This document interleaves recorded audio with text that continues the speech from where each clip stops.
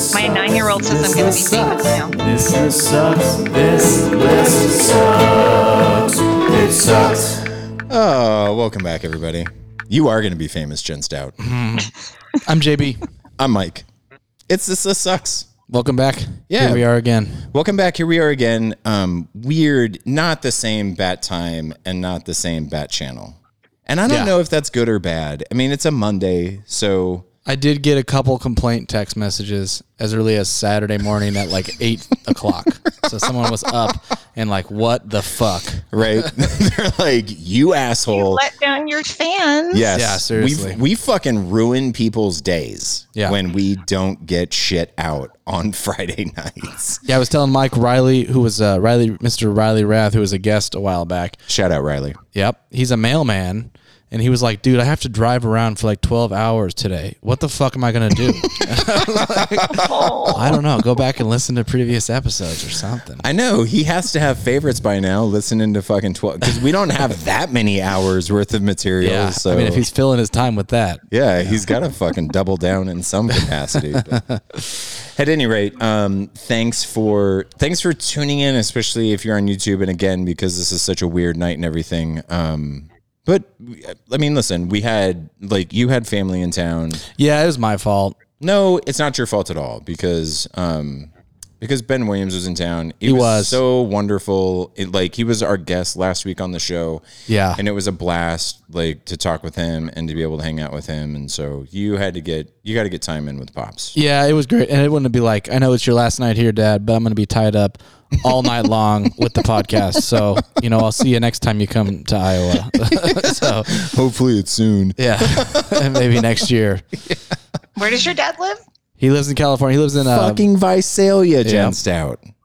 What? Like Fresno, Visalia? Yeah, Visalia. That's where I'm from too, Jen. So really? Yes. But you guys met in Iowa? Yeah, of course. Mm-hmm. Of course. I've lived here since I was like 6. Yeah. Okay. Iowa. Yeah. So I that's lived in Fresno for like 2.5 years, which wasn't the end of the world. Like at that time of my life, it was good. Stay-at-home moms for days, and I didn't have to work, and it was cheap living. But it's really, really fucking hot. Yeah, it's Fresno. It's really hot. Yeah. And then I lived in Turlock for 7 months this year, and that's during fucking the election hot too. Oh, during the election. Wow. That's all we're gonna have to say about that. Yeah, I was gonna say because Turlock's a weird place now. I mean, Turlock's always been kind of a weird place, but it's one of those weird pockets of conservatism in the Central Valley. Is it really? Yeah. Interesting.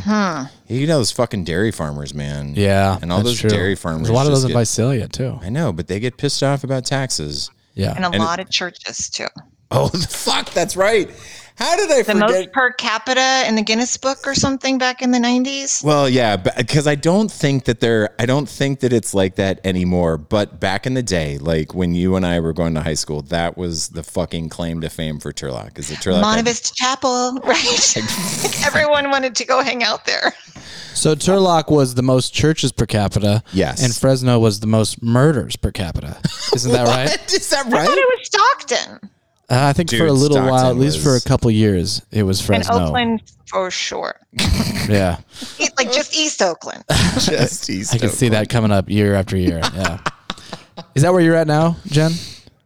I am actually in Martinez, which is near Walnut Creek, kind of that area. Okay. East Bay. It is East Bay, though. Yeah. It is East Bay. Yeah. And I'm right on the water. And honestly, I never thought I would live here. I used to visit my grandpa here all the time. My grandpa bought the house I live in. And then my dad grew up here. And then my sister later rented it. And now it's my house, which I just put on 660 square feet. And then I'm like, I just want to remodel the whole thing. Yeah. So, a year and 4 months later, we're almost done. That's awesome, though, dude. That's a long time for that house to be in your family. That's awesome. cool. Yeah. And Dexter's in Grandpa's bedroom, and they go to the same school as my dad, and it's on our street. So they just walk themselves to school. I'm like, 4th grade and 1st grade, you're on your own. That's fine. That's wild. So one of Genevieve's best friends from college lives in Livermore. And that's one really cool thing that I never realized was a thing in the East Bay, but like schools being not just in the neighborhood that the kids attend, but like, fuck you, close to like all Yeah. of these houses. And it's almost one of these deals where when we were over there last time visiting with her friend Burl, we all walked. Her oldest son's name is Otis Fox, and it's such like What a badass name. it's a fucking badass name. Otis dude. Fox. Otis Fox.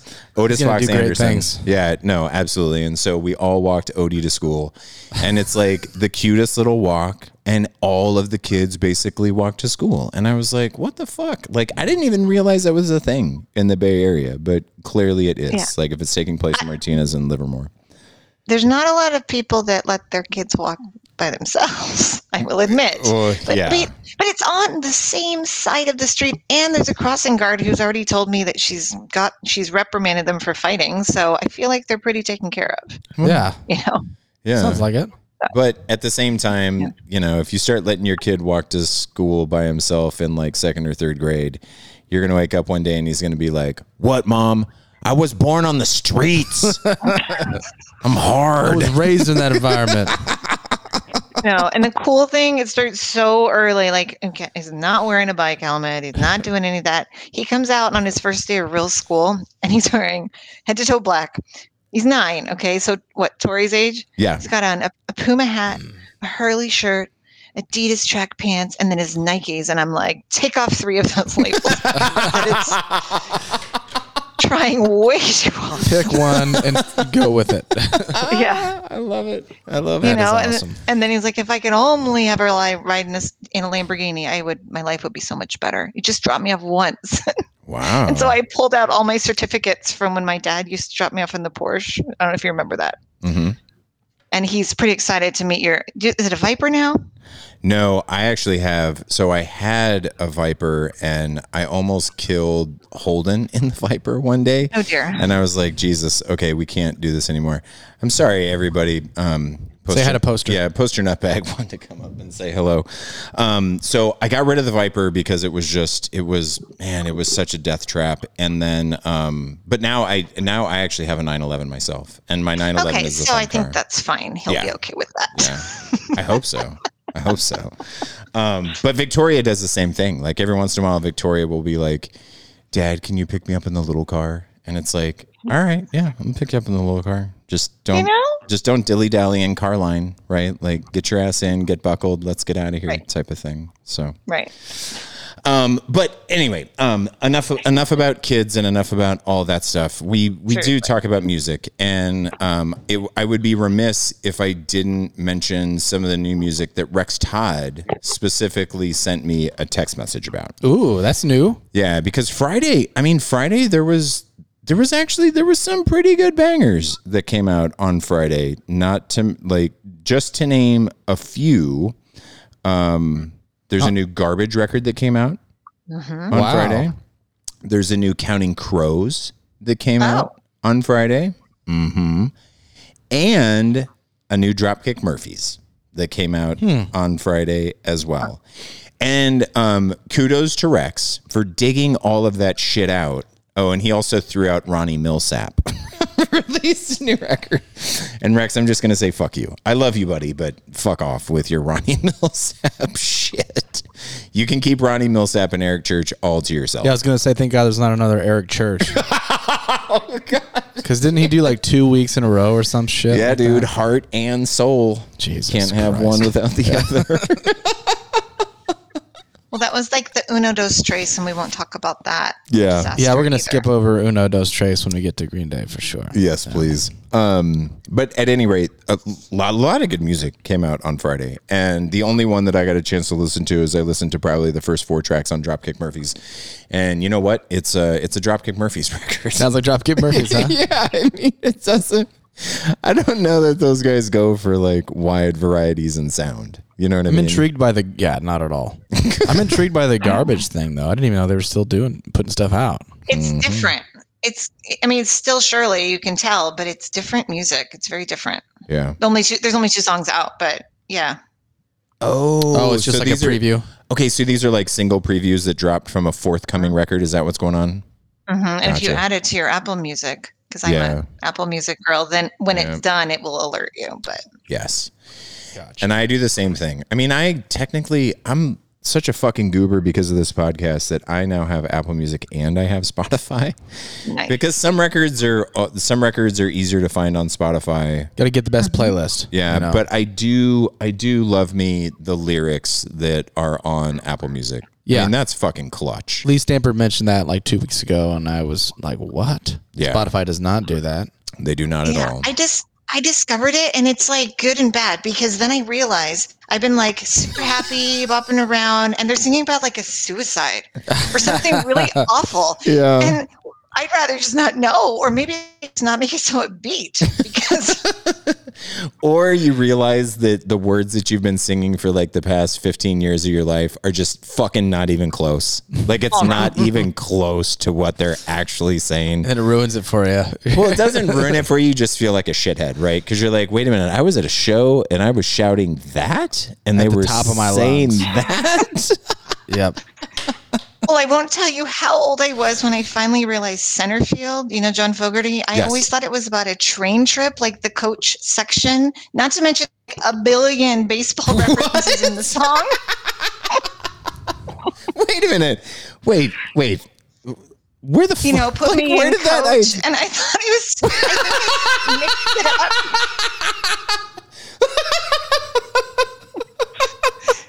I don't know this I song. think I mixed it up with the No, Center Give Field Me a by John Ticket for Fogerty. an aeroplane. How's it go? Sing it. Put me in, coach. Hope I'm ready to I'm- play. Hey, center field. Are you fucking enough. kidding me? Stop it. I'm sure if I heard the legit version, maybe I would. Oh, you son of a bitch. I guess we're Fuck just you. I old. apologize, Mike. God damn It it. was just you guys were both hitting it from different angles. Jen was clapping over there, and I seriously can't even. That's a good one. I never would have guessed that you would have been like, oh yeah, this song is definitely about a train. I was a kid. Oh, I love it. No. And speaking of the age thing, and I'm sure that JB knows this, but I was a couple years ago, I was dating this guy, and we were in the car, and the song's playing, and he goes, "Wait, did they say brass monkey?" I'm like, "You're too young for me."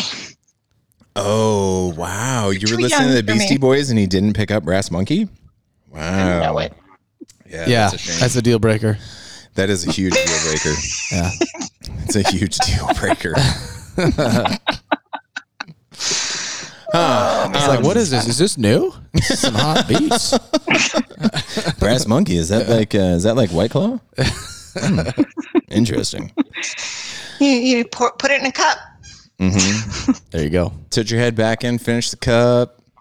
All right. Exactly. So, with that being said, what do you say? Do you want to jump into this week? Let's hop in. Yeah, I think you're 1 3 5. Oh, You prepared? I am prepared. Okay, good. Thankfully, I am not prepared with. I'm not prepared with the emails for Rex. I got it. But that's I'm okay covered. because you're 135 for Rex. Exactly. And so I will prepare myself at some point in time We're set. during this next conversation. So this week we're going through 375 through 371. And the first album we're going to talk about this week is number 375, the 1994 release from Green Day, Dookie. Rolling Stone says, the album that jump-started the 90s pump pop revival. The skittish Dookie was recorded in little more than 3 weeks, and singer-guitarist Billy Joe Armstrong blazed through all the vocals in 2 days. Quote, right from getting the drum sound, everything seemed to click, end quote. Their A&R man, the Dookie producer Rob Cavallo, marveled. Indeed, click is the operative word here. Also describing Armstrong's airtight 3-minute bow shots like Welcome to Paradise, Basket Case, and the infectious smash Longview, which Armstrong described as, quote, cheap self-therapy from watching too much TV, end quote. Jen Stout, we brought you on to the show because I knew that you are a massive Green Day fan. So you want to kick this off? Sure. Go. So I've had this long developing career with Green Day, you could say, from my fandom. So you have to remember, 1994, when they came out, I had just returned from spending a year living in Germany. And all we listened to was music that went, and very little meaningful lyrics. Okay. So then you come home to this, and like I would still watch MTV Europe, but it was still focused on like European, like Aerosmith made the cut and stuff, Metallica, but Green Day was not going to air there. So I come home to this, and it's like totally not what I'm used to. And I made these notes. I'm like, it was loud, it was bold, it was crude, it was irreverent. It's like the opposite of a Boy Scout. Right? Mhm. The opposite of all of their and that's what they were. And mostly they confused me when they first came out, because like they made me feel really kind of uncomfortable. I was very naive growing up, and then I'm listening to these lyrics and I don't know what's going on. And I don't know if you guys I read the like how they made Longview. And I mean, everyone knows what it's about, right? It's about jerking off and being high, Mhm. which again, that's what you do in your 20s. That's what you do. And Hey, then 20s? I learned, I'm in my 20s. I mean, Jen. seriously? I'm in my 40s. Come on. you never really stop, right? But that's when you first start doing that. Is that what you're saying? I think that's what she's alluding to. Like when you have enough time to get bored of it, I guess is my point. How about that? You can lay around and do those things, but you don't end up ever getting bored because everyone's like, Mom, right? So okay, anyway, so there we go. They confused me, made me feel uncomfortable. And then like the mixing of the pronouns. Remember in the song where it's like he went to the whore and she said my life's a bore, and I'm like, what's happening? Yeah. Like so the whole song confused me. Transgender prostitute, right? That's how I took that. Basically, yeah. But I didn't even know what that was in 1994. That's Yeah. true. So That's racy I'm as like- fuck in the mid-90s. Yeah, kids hearing that these days, that's just like, yeah, that makes sense. But like, I know. even when I was listening to this, which was like 2005, I was probably like puzzling it out, It's like, had to draw like a diagram and connect the dots and be like, wait, it said in this line. and they were into that. Like they were very mixed and fluid.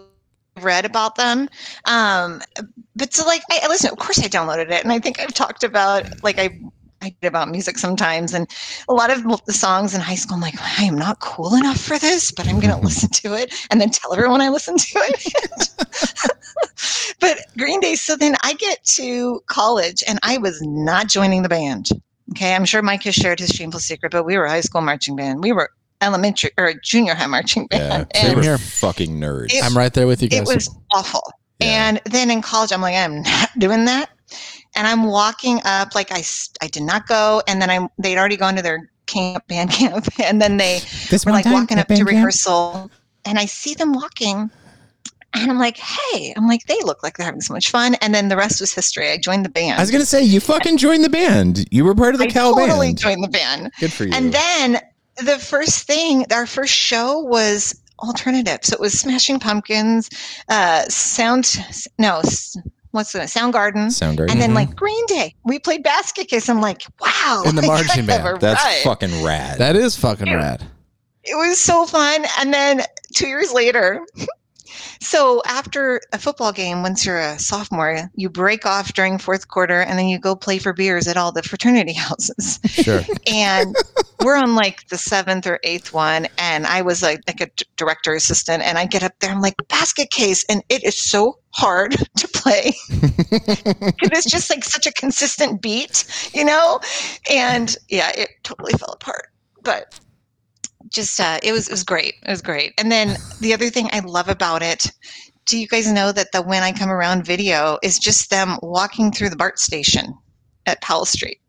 No, I I did didn't. not know Yeah. that was the Powell Street BART station. Yeah, it's that super long part that smells really bad. Yeah.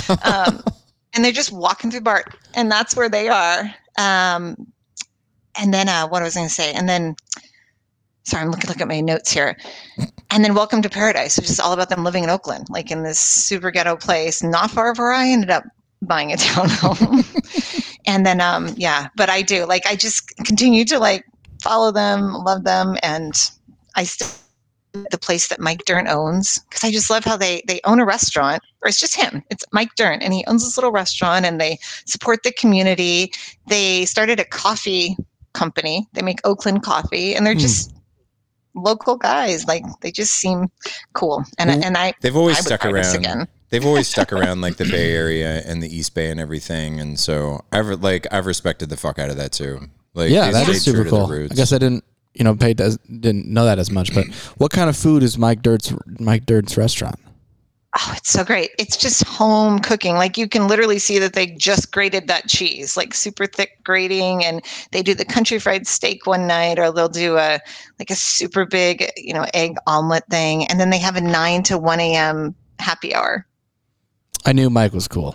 Yeah. Oh, and they make a milkshake with stout, and they make a Guinness milkshake. And they bring Cheerios for the kids. So it's just a super fun place. I loved this record to death. Like this is like my first punk record, right? This was kind of like your first foray into it. Yeah. No, I mean seriously though, like I never listened to punk before this, and this opened the door to. I mean, I love NoFX because of Green Day. Yeah, like those two bands, and NoFX fans would be pissed to hear me say that, to listen to me say that they're cut from the same cloth, but I really do. Like, I think NoFX is probably a little bit more technically proficient, if you will.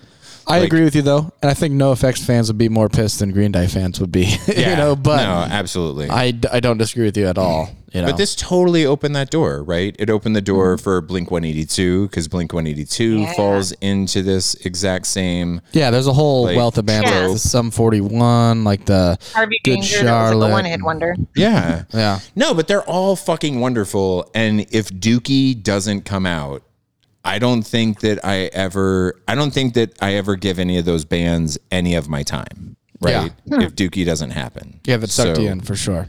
Yeah. And I also remember when this album, like probably after Basket Case really broke, or maybe it was after When I Come Around really broke. Do you guys remember?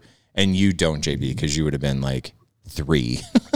But fucking MTV Live telecasted a Green Day show. And I want to say it was from somewhere in the Bay Area. But maybe at Gilman Street or something like that, or very maybe in the possibly. city. I don't remember. Yeah. I don't remember what the venue was, but I remember they played it live on MTV, and I was like, "Fuck yeah!" Because that's awesome. The crowd was hype as shit, like, and the band was really, really tight. And I just remember thinking to myself, "Fuck, it'd be so much fun. It'd be so much fun to go to that show." Have you seen them live? I have still not ever seen Green Day live. Wow, dude. How about you, Jen? Have you seen them? Oh yeah, Like I started. 1,000 It was a very late development of this whole thing. Like of course, I listened to them throughout the years, and what was I going? Oh, that famous one. It's something unpredictable, but then in the end, that one, Time of Your Life. Good, totally overplayed. Good riddance. Not Yeah. actually, I'm not a big fan, and then they came out the musical. I don't know if you've even heard about it, but they took their American Idiot album and they turned it into a musical, and they debuted it at the Berkeley Rep in Berkeley, where they totally wrote and lived and did all of their development. Hell and yeah. I went, and you take that music, and they're on stage dancing and singing, and it's punk and it's political and it's crazy. And then I saw it again. And then with them, I saw them in a stadium first, not a stadium, just an amphitheater first. And then to the Greek Theater in Berkeley, Mike. I saw them at the Greek. The Greek is amazing. They'd never That's played a there. fucking great venue. Yeah, I've not been to the Greek. And then down to a fucking teeny venue. tiny one in Berkeley, and then we're going in July to a stadium. So we'll see. Very cool. Man, Yeah. that's awesome. I've had the good fortune to see him a couple times. have? Both in Des Moines, Iowa, and both at the same venue, actually, Wells Fargo Arena, for those who live in Des Moines and know where that So is. it's huge, huge. So I saw them on the like 20,000. I think it's like 20,000, Yeah. right? 25,000 at the Wells very Fargo. most. It might even be less than that. It might be closer to 15. Yeah. I think. But the first time was on the American Idiot tour, and it was fucking awesome. I mean, I was like 14 years old, and I was obsessed with them at the time. I was probably in 8th grade, and like that was when like Blink-182 was really big, and Green Day was kind of a little bit past really at that time. Yeah. But I was They're doing different kind of stuff. It's Yeah. a rock opera. It's not punk. I don't with think. American Idiot, you mean? American Idiot. Yeah. for Yeah, sure. big time for sure. I loved it though. I mean, Billy Joe, he's just one of those guys that like just has such command of the crowd that he can just Yes. literally get them to do anything he wants. And like, They never leave stage. they never leave the stage Yeah. for 2 hours. It's crazy. I just remember on the American Idiot tour, he was doing that thing that so many like singers do where he starts going like, hey, oh, and he gets like the crowd to respond to that. But then he started getting increasingly more sexual with it. And eventually he just like had his microphone, he set his guitar down, and he literally had his hand down the front of his pants, and he was just my like, God. and the whole crowd was like doing it right back to him. And I was just thinking like, these people will fucking do anything he wants them to. Yeah. Like anything, you know? Is Did Mike they start the show with Bohemian Rhapsody? Because they do that to hype you up. And 1,200 people singing it completely in tune. It's kind of amazing. You know, I don't remember if they did that, but I know that they closed with "We Are the Champions." Wow. Yeah, they didn't do that for Yeah. mine. That's a awesome. baller ass move right there. Big time baller move. Yeah. Mike Dirnt might be one of my favorite bass players too. Cause he like, and it's not because he's an amazing bass player, but I love his bass lines and they really stand out on this, especially when you think about Longview. I fucking love the bass line in So Longview. good. It's so, You know the story? no, I have no clue what the backstory is. Apparently, the first show they ever played was in Longview, Oregon. And they were just, high. He was on acid, hanging out. Dun, dun, dun, dun, dun, dun, dun. And he's like, dude, you're going to love this. And suddenly it's Longview. That's beautiful. Wow. I love that. And that's the song they pull people on stage to sing. Yeah. Everyone knows the words to that.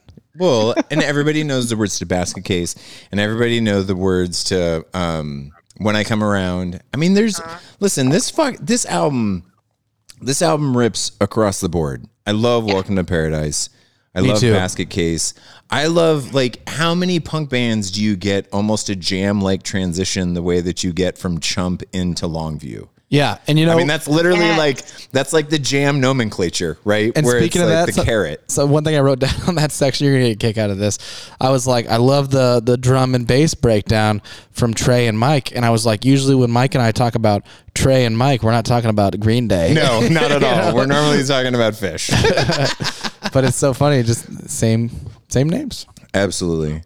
And can we talk for a second about how there used to be a hidden track back in the day as CDs, and now Yes. there's not, depending on how you listen to it. Yeah, those don't right? exist anymore. Yeah, exactly. Just in general. Bad. I remember that was like such a huge deal because That you're was a like, oh, it's 90s over, thing. skip. Yeah, Yeah. no, that was a 90s thing. Either the hidden track that doesn't appear or Right. like the blank tracks that spool up to some crazy number. Like Tool, Right. Undertow, like Disgustipated was technically track 69, Yep. because it would spool all the way up. A bunch And- of 1 second tracks or something before Exactly. that. Yeah. But this one is all by myself. And it's funny because they listed It's Trey. It's Trey singing. Yeah, it is. And It's the like other his guys only are like vocals. laughing in the background. Yes. But I do love that. And actually, one of my favorite songs, I actually put 3 stars next to FOD because that fucking song is a lot of fun. Yeah. And it starts out acoustic. I Screaming know. In the car. What was that? I was like yelling that in the car. 'Cause Yes. I had a bad week last week, and No, I but- was like, realized like, Yeah, that's the jam, right? And that's like, I love the build on that. Like, I love how it does start off Yes. acoustic. And then by the time that you get to the end of it, you're just like, yeah, just fuck off. Like, fuck off and die. It's Yeah. so good. totally. Okay, so now, so I already had this on digital. I'm assuming that you did too. Yeah. I mean, it's one I've been listening to for years. And I haven't revisited it in probably 5-6 years, like at all. So it was really fun to go back to. Yeah. Yeah. Same with me. Probably a lot longer than 5 or 6 years for me. I mean, it's probably been over a decade since I sat down and put this disc on. So it was a lot of fun to go back to. Would you look for this on vinyl? Sure. Yeah. I mean, even just for the collection, I'm not going to like jump out and try to seek it out or anything, but if I saw it, I'd buy it for sure. If it popped up, I'd probably do the same. Yeah. Because I really do love this. Like, she fucking, come on. Like, she is so good. Like, that to me So is good. kind of a sleeper track on this I agree. record. I gave that one 5 stars. Honestly, there were like They 3 still play songs that that I gave one. 5 stars. Do you say they still play She a lot in their live Well, act? yeah, and I mean, honestly, like obviously, most of us don't listen to albums in album format anymore. We haven't in years, but Oh, shame on you. I know, and I miss Shame it. Like on you. sometimes I'll get a wild hair and I'll do it. I will. But this one, like they play almost every show I've been to. They played Longview. They played Basket Case. They played She and more than one of them. They played even like God, it was like one of the first ones. They were playing a show in Berkeley and they were just so blown away that they wrote everything there. So they had a bunch of Berkeley songs like God, I can't remember now, of course, but That's awesome though. And then the album cover is so good. Yeah, it is. The cover art on that album is really good. That alone might make it worth having the vinyl, just so that way you can see like a blown up version of the cover art. It's like Where's Waldo, pretty much. Exactly. Yeah, I'm like looking at it right now. Yeah, but no, this one's good, but I haven't listened to the whole thing at once in a while, and so thank you for having me do that. Absolutely, thanks for doing it. Well, and for the record, I completely understand what you're saying, and I agree. Like most musical consumption these days happens in, it's almost like a throwback to the 50s, right? With 45s, because that's really how I think most people consume music. Full circle. Oh yeah. I am such an asshole when it comes to that like Lee Stamper and I have had multiple conversations about this, where Lee doesn't even necessarily like taking road trips with me, because if I put on a record, like I'm going to listen to the whole record. And if people start skipping around on records, it really that's like, it's almost like nails on a chalkboard to me when people are like, oh, like, let's just skip forward to track 5. I'm like, no, how about we don't? And if you don't like the first 4 tracks on this record, maybe we shouldn't fucking listen to this record. Maybe this record sucks. Maybe this record sucks and you just need to find something better to listen to. Just because you like one song on it doesn't mean... But what about the day I was a big mixtape junkie? So I think it was just too cheap to ever buy anything. And so I would make all these mix CDs or mix tapes. And now I'm like, well, why isn't, like, I had this one, this is my early days, why I put Lori Morgan, Except for Monday, followed by Unbelievable by EMF's a terrible transition.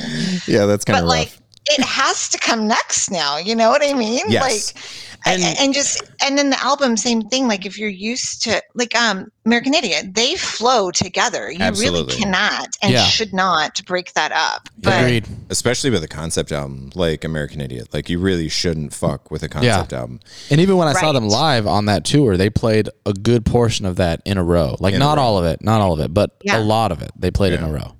Well, and Jen, to be fair, listen, mixtapes, I get it. Because I made mixtapes, like I made mixtapes when I was younger too, and there is a certain beauty to that. And to that effect, I do playlists, right? Like I will make a playlist. Yeah, but I've really come around to this, like call it what you will, but I view music as an art. Like it's very much an art to me. And if I go to an art museum, I don't ever look at like the bottom corner of a fucking Picasso. And that's kind of the way that I view chopping up records, right? Because if a musician is an artist, which I believe that they are, a record is that's their work of art, you know? And it can be a work of art that I don't particularly appreciate or enjoy. And that's fine. I just won't listen to it as much. But if there's 3 or 4 pieces of that I love and that I enjoy, I'm going to try and look at the entire piece. I'm not just going to look at the sections that are most appealing to me, if that makes sense. If the analogy holds true, Well, it does. And then you're going to get this. And I'm going to admit it was probably New Kids on the Block, but I was like so loyal to the artist and the cassette that I'd have to listen to the whole thing. And I would not fast forward ever because I feel like, well, A, it was a pain in the ass to fast forward. Yeah, but cassettes and fast forwarding sucked. Yeah, but it was like I felt guilty, like that I wasn't appreciating their art. And so I totally get where you're coming from. Amen. Should we move on? Let's do it. All right. That's on you. 374. Robert Johnson, King of the Delta Blues Singers from 1961. You want to know how real the blues can get? Quote from Keith Richards. Well, this is it. The blues man in question was Robert Johnson, who lived from 1911 to 1938 in the Mississippi Delta, and whose guitar prowess was so great it inspired stories he had sold his soul to the devil. This 1961 reissue of Johnson's original 78s was a life changer for 60s rockers like Richards and Eric Clapton. The moaning lust of Terraplane Blues and the haunted desperation of Hellhound on My Trail haven't aged a minute. Okay. Had you spent any time listening to Robert Johnson before this? Yeah, I have.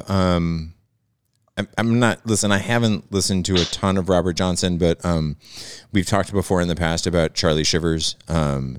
Really near and dear friend. He was a guitar player. He was a singer. He passed away, going on 4 or 5 years ago now.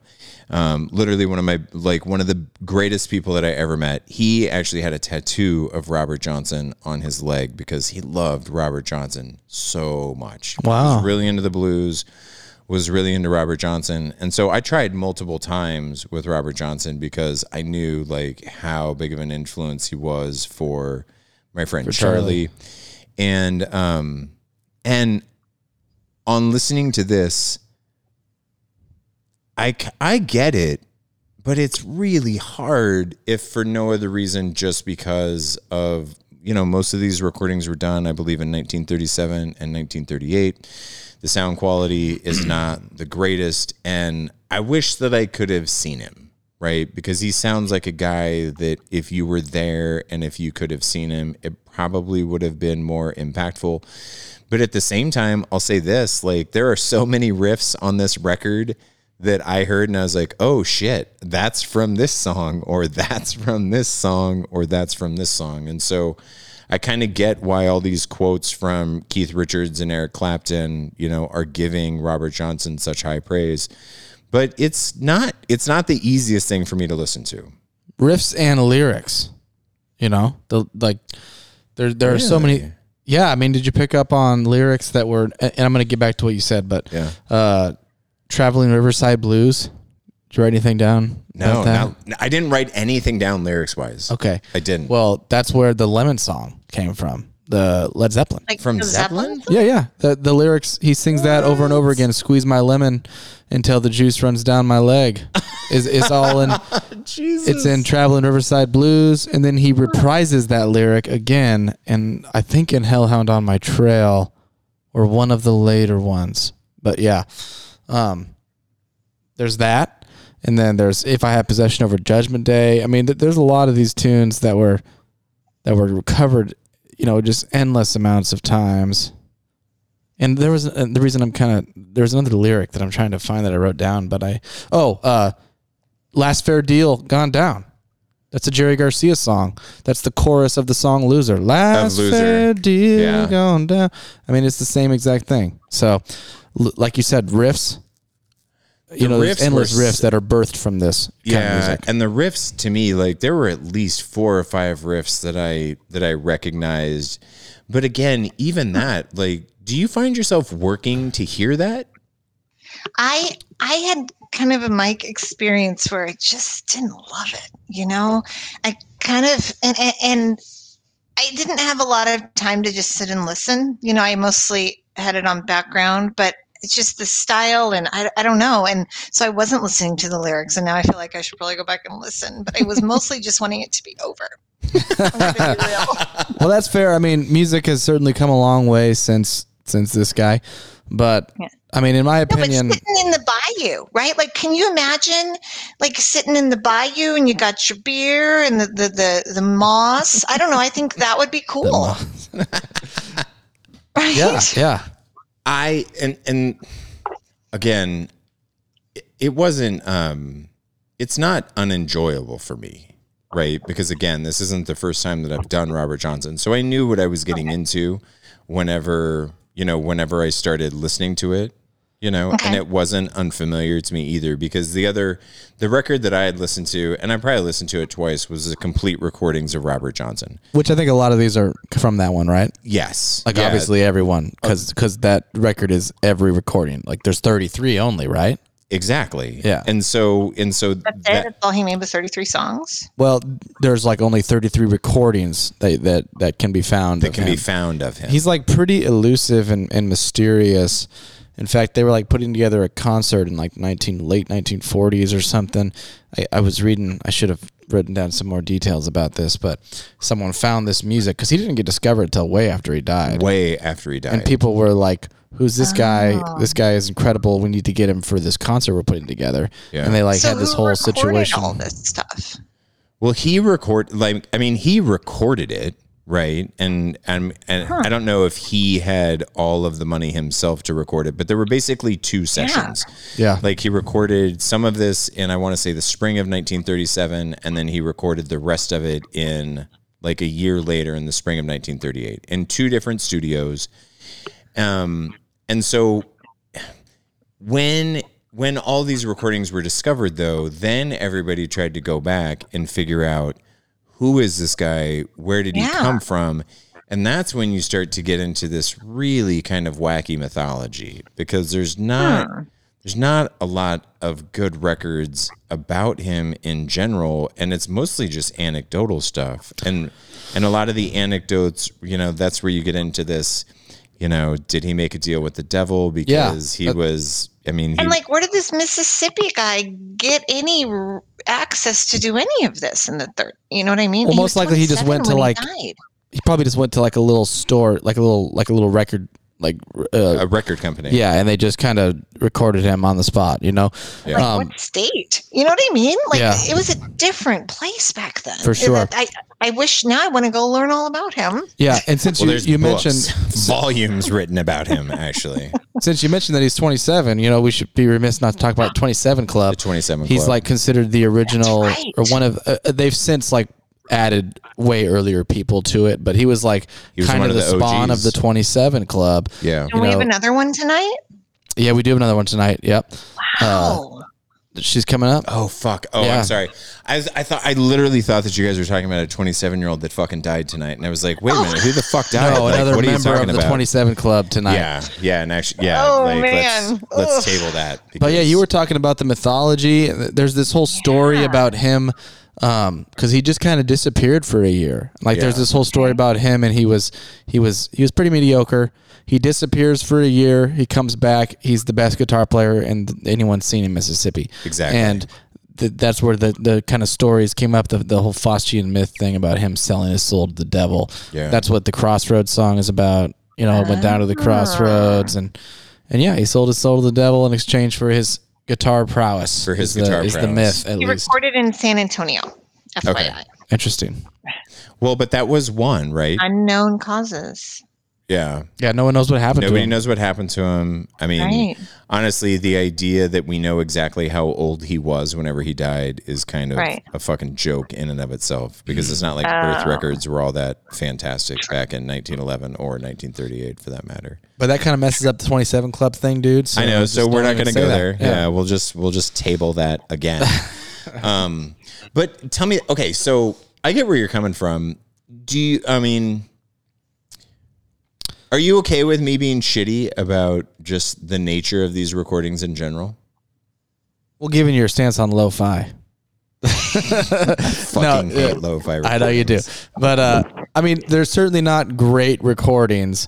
And, like I said, music has definitely come a long way. Like, there's a lot more that has been done in the genre of blues, in the, 70 years since this came out. And I do like the music. Okay, I will say that. But this is one of those records. And one of those, yeah. But like the argument that I've talked about a lot is the style or is the content versus impact thing, and just purely based on impact, it's impossible to overstate, the impact that this has had on music in general. Do you think whoa, oh shit. Man, we have to revisit where Dookie falls on the list. So Yeah, I was let's gonna put say a- we didn't talk Yeah, about let's that put at a all. pin in that, because we got to circle back around to that, especially given the nature of where this conversation is heading. Yeah. So, listen, I want to see this on the list because of historical reasons. I can be shitty about some of the guitar work that he does as being like, some of it is repetitive to me, right? Like his style is unique, and his style carries forward again and again throughout all of his songs. I don't hate it though. Like, and I enjoyed it. I enjoyed it relative to what he was doing. It's just like, I thought the same thing about Howlin' Wolf though, you know, Yeah. and all of these like, And Muddy Waters. and Muddy Waters, all these old school bluesmen, they're bluesmen, Yeah. right? So all Yeah. blues songs have the same structure. They begin to feel similar in nature after you're listening to 15 or 18 of these songs. Yes. See, so- a little less, just a little less. Yeah, but I mean, listen, it's a knock that I think is easy to, it's a knock that's easy to lay on older music from a modern perspective. Yeah. And I understand that I'm biased because of that modern perspective, but And I don't hate you for that at all. And I think we've both made it clear that neither you or me are like the biggest blues fans, you know, in general. I mean, I dig them. It's fun. Yeah. But it's not my go-to. Yeah. And one Right. thing that I wrote down was, to me, when you're listening to all these songs together, eventually they're not even like separate songs. It's just like a living, breathing entity, you know, that is all like, it takes on various forms and shapes throughout, but it's all just the blues, Yeah. you know? So, is there a difference with soul and blues? Yeah. Huge difference. Yeah. Yeah, I think so. Yeah. Soul has a different level of complexity to it that the blues don't necessarily have. And I think that boils more down to song structure, right? Because you can get time. all types of varieties of soul music when you think Yeah. about song structure. Can you have elements of the blues in the soul? I think Yes. so, right? I think you can absolutely have Absolutely. elements of soul, and I think that you can have elements of soul and blues, you know, but I think that soul kind of was birthed from the blues or after, you know, as from a combination of the blues and other various, you know, components. The blues is kind of like jazz, right? Yeah. In that it's a a little more structure. Well, listen, Yeah. and even when jazz first started out, right? Jazz didn't completely lose its structure, I would argue, until the late 50s through like the late 60s. That's when jazz really just started to explore all types of wild improvisational tropes, you know? So up until that point in time, jazz had a very, not a rigid structure, but it was a structured music, and blues is the epitome of structure, you know, because most blues songs follow Almost all the same Almost- chord progression. Yeah. That's kind of what sets, right? I mean, yeah. yeah. And like, you know, there's 3 chords basically in every single blues song.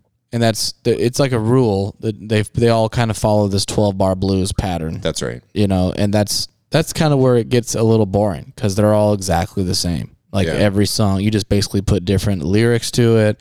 And someone who really hates or really loves the blues is going to shit all over me for what I'm saying right now. But I mean, it's all the same. It's with different flavors, you know? Yeah, it's different flavors using different chords, but at the end of the day, like it's the same structure, and you get that here, right? Which is why, you know, I used the word repetition earlier, and I mean it's the same thing. But Well, can I real quick 2 Yeah. seconds go back to the Green Day? So, if you have not seen Paco Bell's rant on YouTube, all you listeners Google immediately Paco Bell's rant, and it's talking about chord progression, and it's that dun dun. It's the same 4 chords. Do you have the time yeah, to listen? It's like the same 4, and no matter what, like music can only be so creative, right?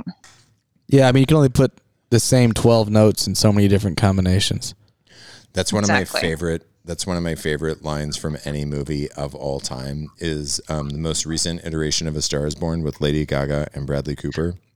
Okay. There's this really wonderful line at the end of that after Bradley Cooper's character has died, that Sam Elliott is talking to Lady Gaga's character, and he says something to the effect of like, you know, there's only 12 notes in music, but he loved the way that you put together those 12 notes. He loved the way that you put together those 12 notes more than anybody else on the planet, basically. Yeah. And it's but literally not like, how much you have is what you do with it. yeah, basically. Exactly. Basically. Okay, but let's talk about where does this album belong on the list? Because now we're talking about content versus impact. This is clearly an impact record. Yeah. Right? Let's Because talk it about this one, impacted and then let's go everything. back and address that same question with Green Day. Absolutely. Absolutely. So on this, we're coming in, what the hell are we at? 374? Yeah. Yeah. So we're coming in at 374. Hugely influential, probably one of the most influential artists of all time when you think about modern rock and roll. So, you know, when it comes down to it, I'm not the biggest fan of the content, but from a historical standpoint, I get it being here, and I'm okay with it. You know, if it fell by 25 spots and it was closer to 400, I would probably be a little bit happier just to move up some of those names that are closer to that 400 spot. Sure. Give them a little bit more love, but still, you know, leave Robert Johnson on here and still recognize what he did for music. What do you think? I mean, you're a guitar player, for God's sakes. So I would argue that maybe he is the most influential artist that we've had so far on the list at this point. And maybe that we will have. Like, we'll just have to see Yes. what else comes up. If you're asking me, I'd move it up 50 to 100 slots Wow. from where it is now. That's fair. And I get again, that point it's of view. not even because of the content. It's because of the impact. I like the content, but it's not my favorite thing ever. But Yeah. just purely based on the impact of it, that's where I would probably put it. See, I mean, content-wise, I would prefer Howlin' Wolf. I probably would too. Yeah. I loved Howlin' Wolf from a content standpoint, but I understand where you're coming from, and I agree. I guess I would rather see content rewarded first so. before historical relevance I get that too. for me. What do you think, Jen? What do you think, Jen? I haven't rated anything else yet, but I would probably put it a little lower. However, I can say that I'm now inspired to learn a little more about him. Nice. Okay. Yeah. So with that being said, now let's circle back around to the same question on Green Day. Where do you think that it's at an appropriate place on the list? Would you move it up? Do you move it down? Or do you like where it's at in the pantheon of the I mean, we're talking about the greatest 500 albums of all time. Right. So Jen, start with you. What do you think? I mean, I think it's probably good where it is. You know, it's not their best album either. You know, it's groundbreaking, to your point. It's groundbreaking punk. It really kicked off punk. And I think it's okay there. I'm with you. I think it's Yeah. in a good spot. I do too. I Yeah. do too, actually. I mean, I love the fact that I mean, to me, this really birthed pop punk. Yeah. You know, because I don't think pop punk really existed. Yeah, because I before was you had thinking about this. that. Like, Right. who could you argue Black Flag was definitely pop. pop punk? Totally. Yeah, Black Flag. And Rancid was the other side. There was that whole thing, right? Billy Joe and the Yeah, other Armstrong. I Homeboys. forgot his name. Yeah, Homeboy Yeah, from Rancid. and then they split, right? Yeah. And at one point they were toying with the idea, and Rancid went a totally Dropkick Murphys style, in my opinion, where it's very like the same over and over. That's funny. Do you think do we get Rancid? We don't get Rancid on this list, right? I would have thought There's we no would way. have seen it by now. Like, Really? If you well, no, I mean, like, yeah, I don't think we will get it because I think that we probably would have seen it by now. We would have seen it if it was going to be on the list. We would have seen it already. Yeah, I think because is what you're saying. if you said at the beginning before we even started, you said we were going to see Rancid, I would have believed it, but I would have expected it to be in the bottom 100. You know? Yeah. He's just so yelly. Yeah, His and voice sounds like it always must hurt. You know what's crazy though is that we did see, like, speaking of yelly, like we saw Husker Du, and we saw That's true, man. Black Yeah. Flag, 80s. and Husker Du was like 82 or 83 on New Day Rising. yeah, And then we also saw Damage from Black Flag, and it's weird to think that Out Come the Wolves doesn't replace one of those. Does that make sense? That's the Rancid album, right? Yeah. Is that the one with Maxwell Murder? you would put The that only one. reason I know that was their dad's favorite song. It was his Step Up to Bat in softball. I It's just just a bunch of yelling. listen, I don't know. I don't know that I would replace it. What I can say is that I can say very definitively that I would replace Black Flag with a fuck ton of albums. And I know that you loved Black Flag. I did love that one. You loved it a lot. I'm surprised to hear you say that because I would have thought you would have said that you would have replaced Husker Du with any number of albums. I would have replaced them both. Just both of them? Yeah. With, I mean, literally pick any snub that we've already done, including that really early Flaming Lips album. Yeah, I would Like the replace. debut? Yeah, I would have replaced either one of them, but especially like Soft Bullets and Yoshimi Battles the Pink Robots. Fucking any Tool album, I would absolutely replace either Husker one of Du, those with yeah. any Tool album. I loved Black Flag, though. So I know much you fun. did. I know you did. You fucking Still love that one. bastard. All right. Okay. Can I so, throw out one Oakland reference before we move on? Yeah. Do it. Please. And you guys might have heard from him about him. Have you heard of the Fabulous Negrito? No. I have not heard of the He's Fabulous local Negrito. Oakland, and he does like soul and blues, and I can't explain it, but it is so good. Mm-hmm. The Fabulous Negrito. He's Oakland native. All Check right. him out. Onto the list. Moving on. Okay, so yes, let's do move on because I think that we're all in line with Green Day being okay where it's at. Yeah. And then Let's- Robert Johnson we can debate. But Let's read Rex's thoughts real quick. oh fuck, thank you. Yeah. I'll read Green Day. You read Robert Johnson. Go. Okay, so here's Rex Todd on Dookie. Ah, yes, the music of my teenage years. This album came onto the scene at the perfect time. A shot in the arm that music needed, pop punk at its finest. In parentheses, I don't want to call it pop punk, but it's too late, and I don't know what else to call it. I've probably listened to this album 1,000 times in my life. This album is just good memories. The wonderful wind down from the track Chump that leads into Longview. Amen, brother. The bass work on this album just made me want to become a bassist. Catchy 3-note chords that are just head bobbing, and you'll catch yourself remembering lyrics that you probably haven't sang in 27 goddamn years.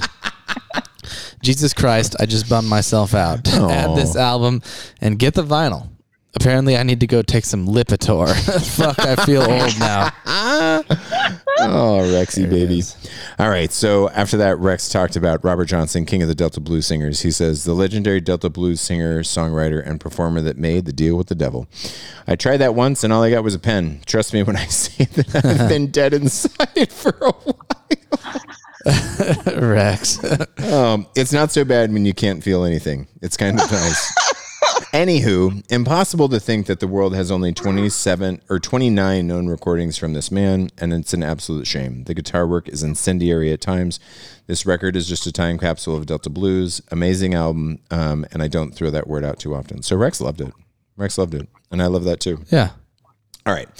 We won't forget you, Rex, for the rest of the show. But I do, listen, I want to jump into this because we've already spent so much time. Thank you, Jen, for dedicating so much time This to is us. a blast. But let's talk 373 from 1969. Hot Buttered Soul from Isaac Hayes. Rolling Stone says Isaac Hayes demanded Stax Records give him complete artistic control for his second album. What happened next sounded like nothing else in music at the time, an orchestral soul watershed that foreshadowed R&B's turn towards symphonic excess and plush introspect. Hayes' 12-minute southern psychedelic version of the Burt Bacharach Hal David Walk On By and his spectacularly tortured 18-minute take on Jimmy Webb's By the Time I Get to Phoenix took easy listening tunes and refashioned them in his own radically laid-back image. This is a record that I don't even remember when I got turned on to this. It probably would have been in either the late 90s or early 2000s. I don't even remember who told me to listen to this record, but I remember the first time I heard it and I was just so blown away. And this was a record that I was balls deep into this record for so long. And then it kind of disappeared from my musical lexicon. And so when it came back up on the list, like it was like putting on a pair of sweatpants that are like your favorite sweatpants on the planet, but you fucking lost them. And then you rediscovered them and they're every bit as comfortable as they ever were. I I feel like I saw this happen too, because I think I was with you when we were reading through the list, and you were like, Isaac Hayes Hot Butter Soul, and you were like, oh man, I saw your eyes light up. Yes, dude. I love this record. Yeah. So I fucking had the much. hunch, maybe, because you said late 90s, and that was kind of like I had downloaded a bunch of stuff like Isaac Hayes, and it was in a movie. I think there was a movie that had a really great soundtrack, and I feel like that's where I learned that song, the Walk On By song. Yes. It was in this movie. Possibly. I would love to see if a movie took that song, because that song, I mean, Probably find that. I mean, it has, but they did not take that entirely long version.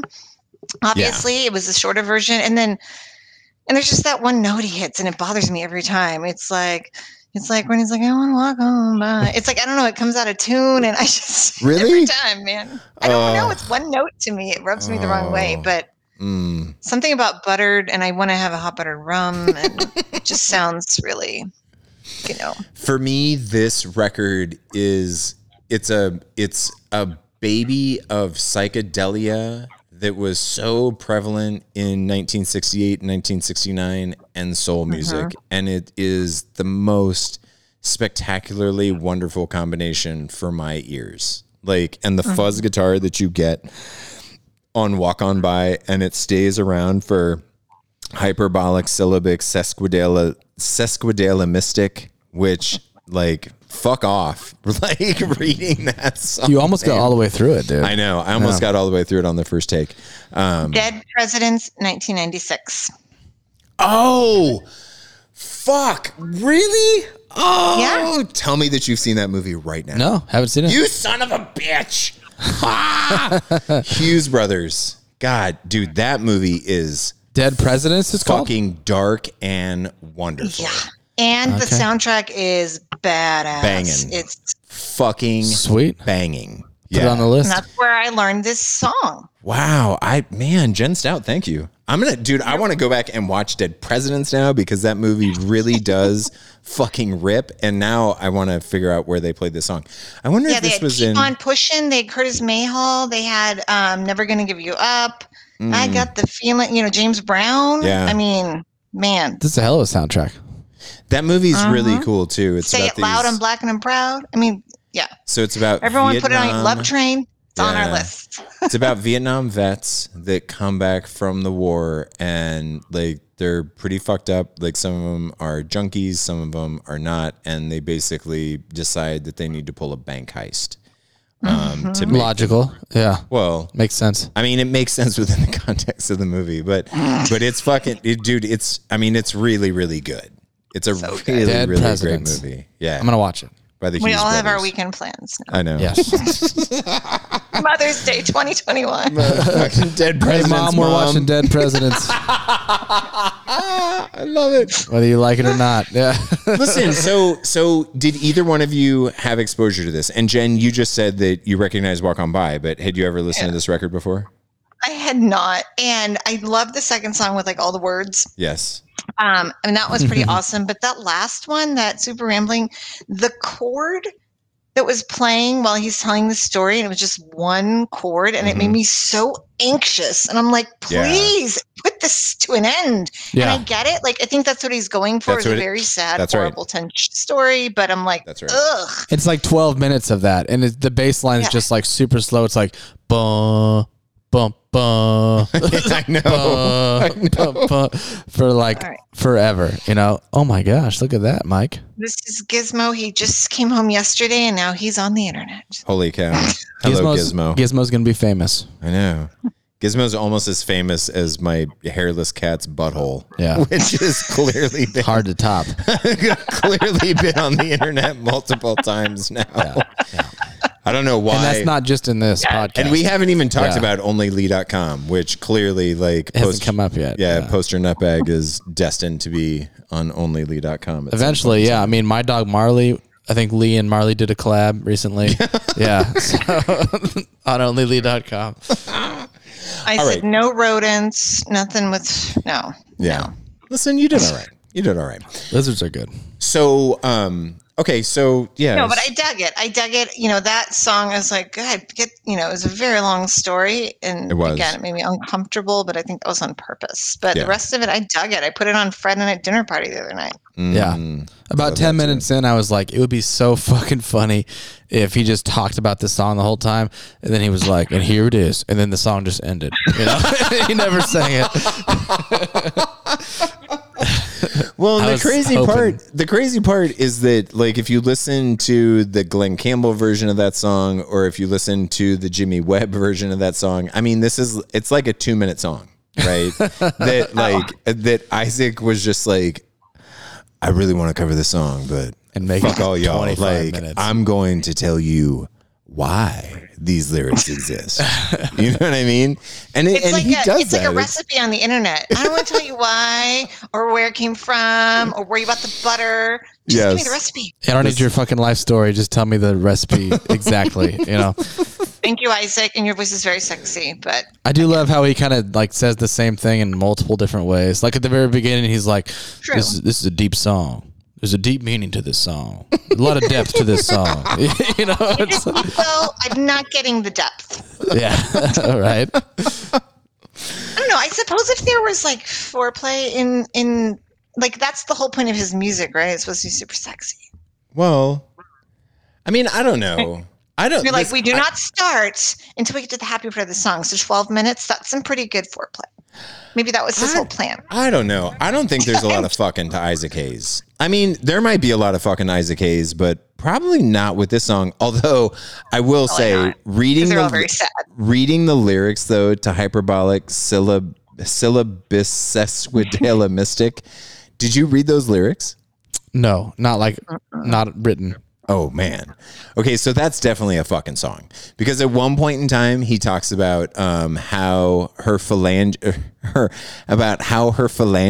are working on basically working on his member.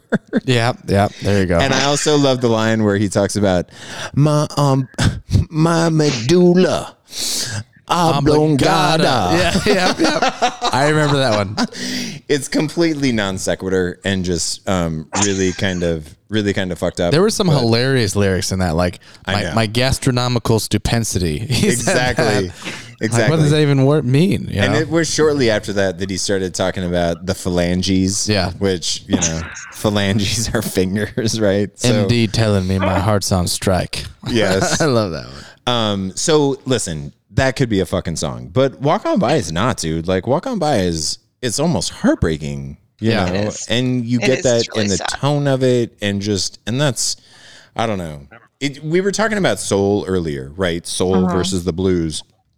And this to me it's such a special, unique brand of soul because you get this insanely psychedelic feel to it with that fuzz guitar and the way that the guitar works with what he's doing on the clav and on the organ. And I love it. I put 5 stars next to Walk On By. I put 4 songs next to Hyperbolic. One Woman was probably like my least favorite, but that's because it almost seemed so basic after we got through the first 4. He has to have one basic song because like every song on this record is like 10 minutes, and then that one is maybe 4 minutes. You know? I know. That song kind of You almost cracked me forget up. about it. Yeah. That But song then- kind of cracked me up because it was like a tender ballad, basically about having a side piece. Yes. Essentially is That's what exactly that was. what. Yeah, no, that's exactly what it was, right? Because he was like, "God damn, I don't know what to do because I got my one woman, but then I got my side I piece, got my other and I woman." just don't even know how I can only have one woman in my Yeah. life because that's what the whole fucking song was." But it's just like a real tender ballad about it. You Explains know? why I don't like it then. Yeah. Understandable. No, and again, if I'm not understanding the lyrics, then of course I'm like, "Oh, this is sexy," and I'm like, "Oh, it's about breaking up with someone." I couldn't. The one thing that I texted Mike in the middle of the week, and I was like, I love this, but I can't stop hearing Chef from South Park. I was just getting ready to go to the. Did you know that, Jen? Oh, I know. Yeah. Okay. Yeah. Everybody I don't. knows. Not the biggest fan of South Park. Sorry. Oh, really? And I only like a couple lines from Family Guy. Yeah. Well, that's Family Guy fair. sucks. The Family Guy thing is fair. Yeah. Family Guy sucks. But I love South Park. Yeah. South Park is the greatest satirical. I think it's the greatest satire that we've seen in the last 30 years. Yeah. It is. It is. It's hard. I get it. Gross stuff. I don't do the No, gross. and I get that because sometimes they do some shit where I'm just like, fuck, I can't believe they're going here. Yeah. There's no holds barred. None. But at the same time, like that to me is the no holds barred approach is the prerequisite to the moniker of the greatest satire that we've seen. Seriously, yeah, you in the can't past hold 2 or back 3 if you're. decades. I Yeah. agree with you. Yeah. If you're really doing satire, you've got to fucking go all in. It's There's some all or truly like nothing. intelligent, sophisticated satire going on in a lot of that too. Like some of it's not. Let's be clear, Yes. but a lot of it actually is. Yeah. But that was the thing. Is a lot of the time I just kind of was listening to this record. All of a sudden I was laughing. I was like, wait, why am I laughing? He didn't sing a funny lyric. It's like just that for some reason I associate his voice. kids. His voice just cracks me up, It's like, yeah, I was conditioned to just laugh when I hear Isaac Hayes' voice. Oh, poor chef. Yeah. But that being said, I I mean, at fucking least love James this. Earl Jones got to be a badass. That's I true. know, Yeah. I know. At least he was an evil fucking dark lord. Poor chef. He just got to fucking sing about chocolate salty balls. Yeah. Oh, did you guys ever see Community? Some of it. No, a it's couple super episodes. funny. But there was this line about, he was the black guy. He's like, I've gotten really good at encouraging white people. Man, that is the funniest thing. He goes, white people are super insecure, so you just go and encourage that white man. Pretty awful. We live in a really awful world. We do. Anyway, We do. Okay, I so brought it all down because, it's a sad album. where do you like? What do you think? Oh, what about this one in Yeah. terms of the list? Yeah. I did add it to digital, and I'm totally cool with it being on the list. I don't. You added it to vinyl too, you fuck. Yes, I was about to say that. I was about to say Mike was kind enough to surprise me by sending this to me on vinyl. I sent JB the vinyl because Yes, I felt so compelled that JB has to own this record on vinyl that I was like, fuck it, I'll buy it for him because glad he you might did. not want to buy it. No, I'm glad you did because it needed to be in the collection. So thank you, Mike. No, you're welcome. Well, I'm Cheers. inspired to pour a hot buttered rum next winter and listen to it. Oh, you should. Dude, walk on by in hypersyllabolic like while you're drinking hot Yeah. buttered rum? Come on. Yeah, see? It's money. It's money in the bank. That needs to be in the plans. What do you think about And you're the sending me wine next time. Yes, absolutely. The next time that you're on, I'll send you whatever a bottle of that we're drinking. Perfect. Yeah. We'll have to coordinate that. But, Exactly. Probably What- California wine. that's fine. What do you think about the placement of this thing? I mean, do you want it on the list? Yeah, I think I want it on the list, and I think it's in a good spot for sure. I mean, I don't want it lower for sure. You could say it'd be a little higher, and I wouldn't be upset about that at all. But I think it's definitely no lower than this. Plus or minus 10. Yeah, sure. How about you? I'm there too. Yeah, Because I really, really love this record, but especially the criticism for By the Time I Get to Phoenix, that shit's real, right? Because I mean, that could have been a 10-minute jam and just as impactful. Yeah. I like that one. That was probably one of my favorites. Yeah, and listen, I like it too, but a story doesn't have to be that long for it to impact. It's like half the record. It is. I mean, out of a 46-minute record, it's 19 minutes of it. So I understand the criticism, and I'm okay with it. But at the same time, when this record works, and it works so well, fuck, it's so good. You know, and it's also groundbreaking in what he was doing by combining soul with psychedelia in the way that he was doing it. And that's exactly what it is. You kind of texted me that earlier. You said it's psychedelic soul. Yeah. And I was listening to that with that in mind, and you're exactly right. That's what it is. Yeah. Yeah. And it belongs.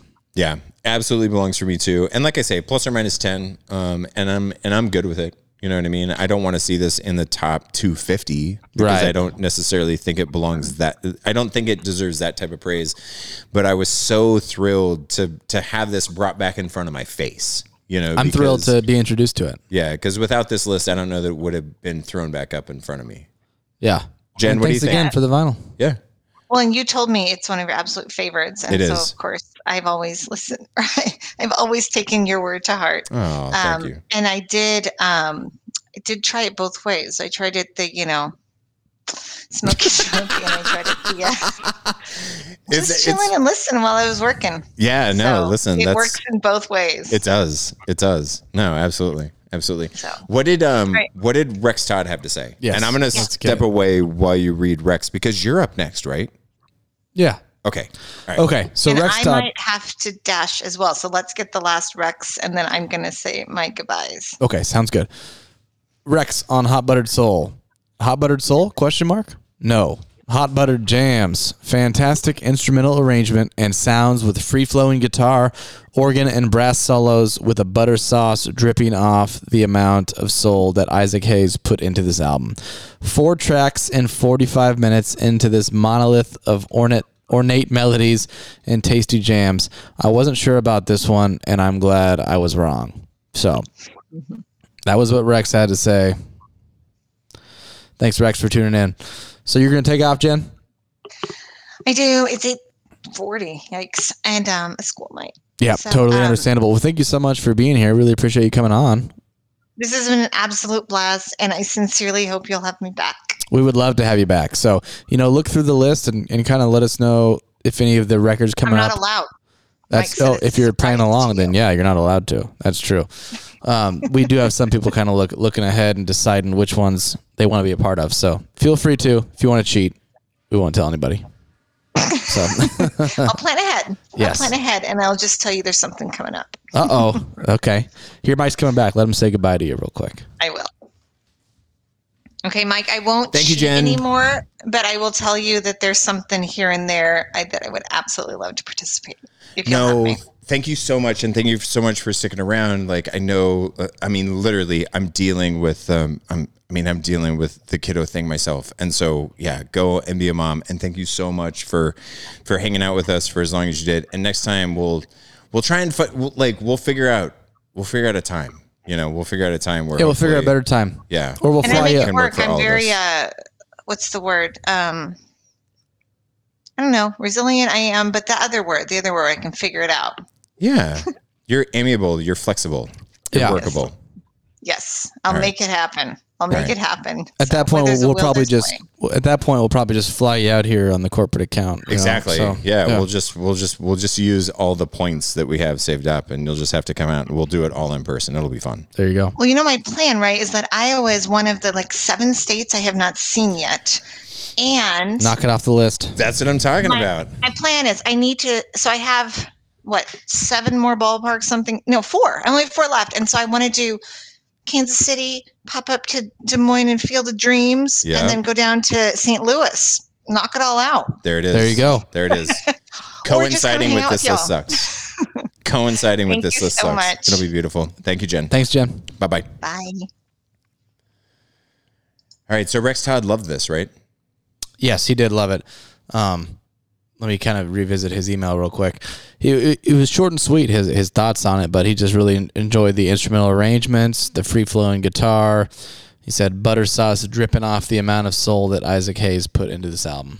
Nice. So, yeah, he was a big fan. Awesome. He says he wasn't sure about it, but he's glad he was wrong. Good. So, Good. I'm so glad you fucking loved it, Rex.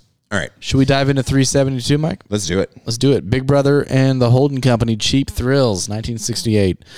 After Big Brother's performance at the Monterey Pop Festival made Janis Joplin a star, fans were heatedly expecting a live album from them. But their in-the-red loudness and sloppy performances meant they had to cut their second album in a New York studio with crowd noise added in later. We're just a sloppy group of street freaks, Joplin said, but the San Francisco Acid Rockers were the most simpatico band she ever had, especially when their raw racket backs Joplin up on Piece of My Heart, perhaps her greatest recording. We should have had my dad on this week because my dad was at Monterey Pop Festival. What? Yeah. He saw Jimi Hendrix there. And that was like the year that Jimi Hendrix burned his guitar. Yeah. My dad saw the day show. Jimi Hendrix did that at the night show. At the night show. Yeah. So he didn't see that part. But he saw him play there. What the fuck, dude? How old was your dad? My dad is 64. How was he at that point? So I guess we could do the math. Damn, dude. He was. That's ridiculous. Yeah. That's Agreed. so ridiculous, man. I did not realize that. Mm-hmm. Wow. Fucking baller. I know. So did he see Big Brother in the holding company? Did he see that set that they were just referencing? Where I'm not 100% sure. I should have asked him. I didn't look ahead. I didn't even realize that they were referencing the Monterey Pop performance from Big Brother. So, well, it's funny because when I was listening to this, you know, when you listen to the record, it kind of sounds like a live recording, right? Kind of like you can kind of tell that they manufactured it at the same time. Absolutely. I mean, they did a good job of the manufacture because if you weren't paying attention, you'd be like, "Oh, is this live?" What was the other record that was manufactured live? Fuck, dude. I knew you were gonna. There was one other fucking one. It's driving me crazy. Oh, it was James Brown. Oh yeah, Sex Machine. I feel like that was better manufactured. Maybe. You think so? I feel like I could tell more on this one, or maybe I'm just seasoned at this point after having listened to that. You're jaded. I'm an expert. Yeah. You're a jaded bullshitter. Yeah. This record I'm very familiar with. I already own it on vinyl. And really? Yeah. That's awesome. Yeah. I bought a vintage copy of this too, which is Nice. really, really cool. And yeah, I've been a huge fan of Janis Joplin, but particularly this record. Combination of the two is such a fucking monster. Summertime is beautiful. Piece of My Heart is, you know, as they said, it might be one of her best recordings. Probably outside my of- favorite of hers. Yeah, me and come on, Bobby McGee. Yeah, that's Me going to and be a Bobby close McGee second. is like a close second for me, but this recording on Piece of My Heart is spectacular. Combination of the two though, like I feel like combination of the two is so underappreciated, maybe. But there's What did you like about that one? oh fuck, dude, I love the feel of it. Like I love that guitar tone. I love at the beginning there's that fucking percussion, you know, that Yeah. on that percussion instrument, and then when the guitar kicks in, that fucking howl that he lets out, that Yeah, it's frantic. dun, dun, dun, dun, dun. I fucking love it, man. And then when it finally breaks down into the kind of call and response between her and him, I absolutely adore it. So the thing that I liked most about that was just kind of what you said, was like the feel of it. It felt really, really good. It just felt like straight up 60s rock. And it felt like it'd be super, super fucking fun to see that live. Yes. But beyond that, I hate to, it kind of felt like a intro, like intentionally, like, and it was kind of lacking substance to me. Like I was trying to like think, what actually is this song? And like most of the time it's just like build-ups. There's not a whole lot of lyrics. Most of the lyrics are like ooh, ooh, or like whoa, whoa, whoa, whoa, whoa. And I was like, there's not really like a real discernible melody going on here. Yeah, it's there's just not. like it just kind of seems like it was made for people to party to, which is cool. You know, so And that's if that's what it is, then I'm happy that's what it is. But I was like trying to figure it out. I was like, what even is this song? Like, is it And is I'm it a not live disagreeing intro? with you. You know, I'm not disagreeing with you at all. Like to me, it feels like a crowd hyper. yeah, that's exactly what it felt like to me. Yeah. You know? So it's like, we're going to come out, we're going to fucking, like, we're going to blast this shit from the jump. And it's just going to be to get everybody into the mood because it's a mood setter. Well, it works for sure. And if that's the purpose, then I'm with it, you know? So, Well, it definitely doesn't have any deep meaning about the nature of life. yeah, that's true. But yeah, I mean, Summertime was really cool. That was that song's been covered so many times. I know. Vibrato on that really stuck out to me. I love what she does with it, though. God Yeah, damn her it. voice. I mean, I really, really love what she does with it on there. Do you love her just pretty much endlessly? Like, are you ever not a fan of Janis? Dude, no. I mean, not really. No, I mean, yeah, pretty much everything she does. Because I'm the exact same way. I mean, I'll take it, you know. And I've also met some people though who are not fans, and they say that she comes across as like abrasive and just too much and whatever, too much rasp. And so I was listening and I was like, I can actually kind of understand it a little bit how you might feel that way. Not you, but someone might feel that way. I don't feel that way at all. But like just like I love it. I love everything she does. Dude, but she's I can raw understand because yeah. it's super raw. She's raw as fuck, man. It's aggressive. You know what I mean? It's aggressively raw. Yeah.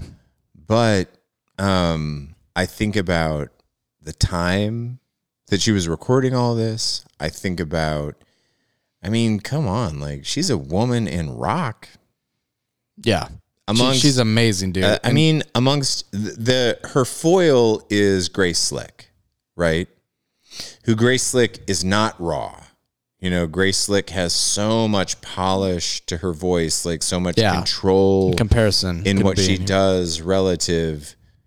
But that's why I think that we've seen Jefferson Airplane at 460 and why we're getting Janice at 372. Do you think this is the only Janice? Fuck no. Pearl.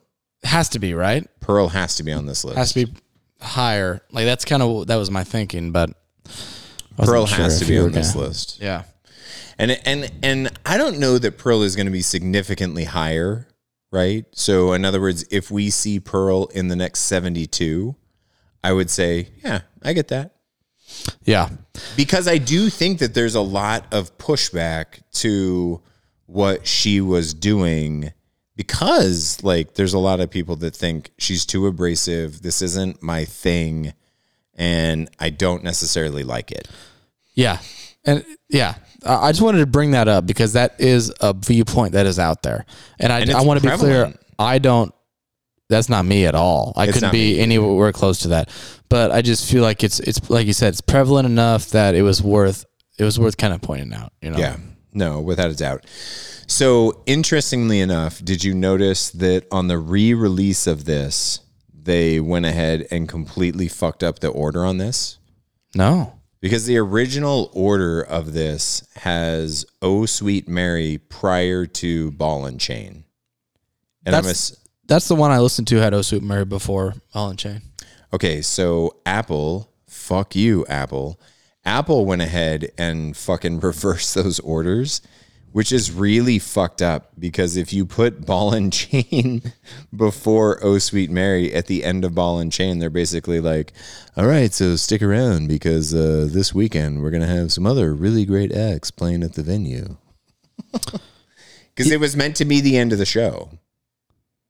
And that was the end of the original LP. Like if I pull out my vinyl off that shelf, the very last track on the vinyl is Ball and Chain. And Ball and Chain was the only actual live track.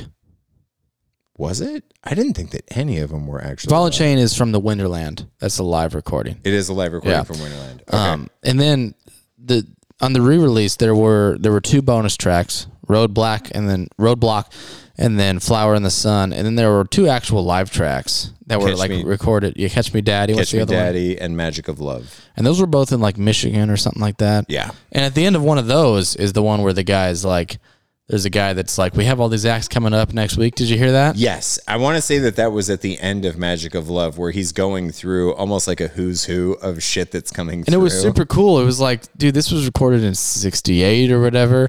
I mean, the bands that he's listening to, he's like, next week we got this English band called The Who. The Who. And it's like, hopefully they're going to be good. Hopefully they'll be okay. And he's like, we got Grateful Dead coming next week. Yes. And who else did he say? There was one other big one. There was one other big one that I don't remember what it was. But yeah, it was awesome. Whatever it was. And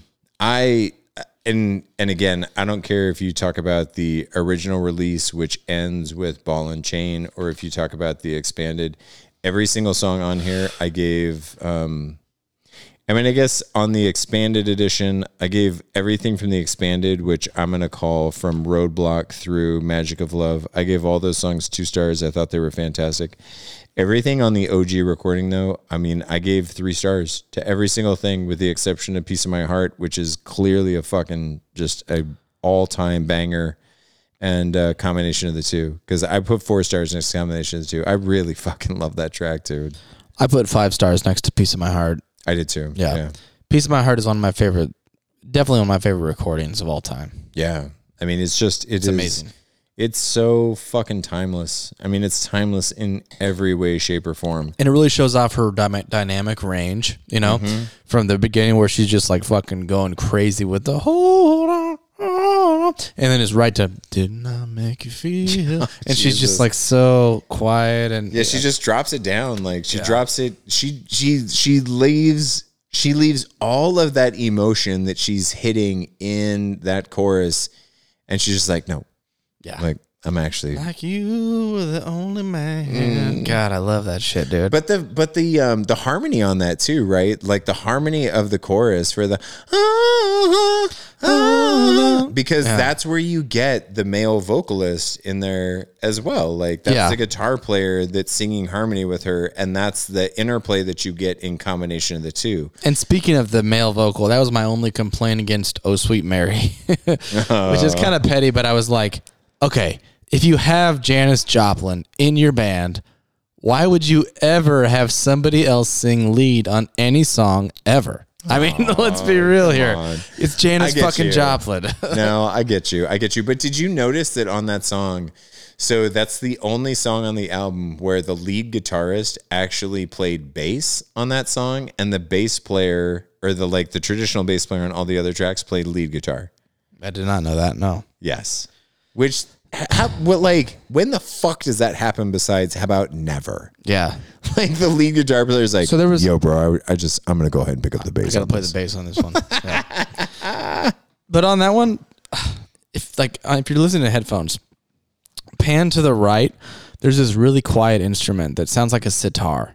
And I couldn't figure out what it was. I don't know if it's a sitar. There was no sitar listed on the personnel. Yeah, there was no personnel listing of really any bizarre instrumentation. So listen back to it because I couldn't figure it out. It was like pan to the right. It was really faint. It was not as loud as the rest of the music, but it was there for sure. And it was like kept repeating the same little line. It was like really twangy, but kind of psychedelic, like a sitar. All right. Yeah, I'll go back and I'll listen to that because I am kind of curious about it because they didn't list it, and normally they would list that. Yeah, normally the liner notes or Wikipedia is pretty good about listing like any of those really bizarre instrumentations. So maybe I'm crazy. Maybe I have a terrible ear. I don't know. Listen to what you think.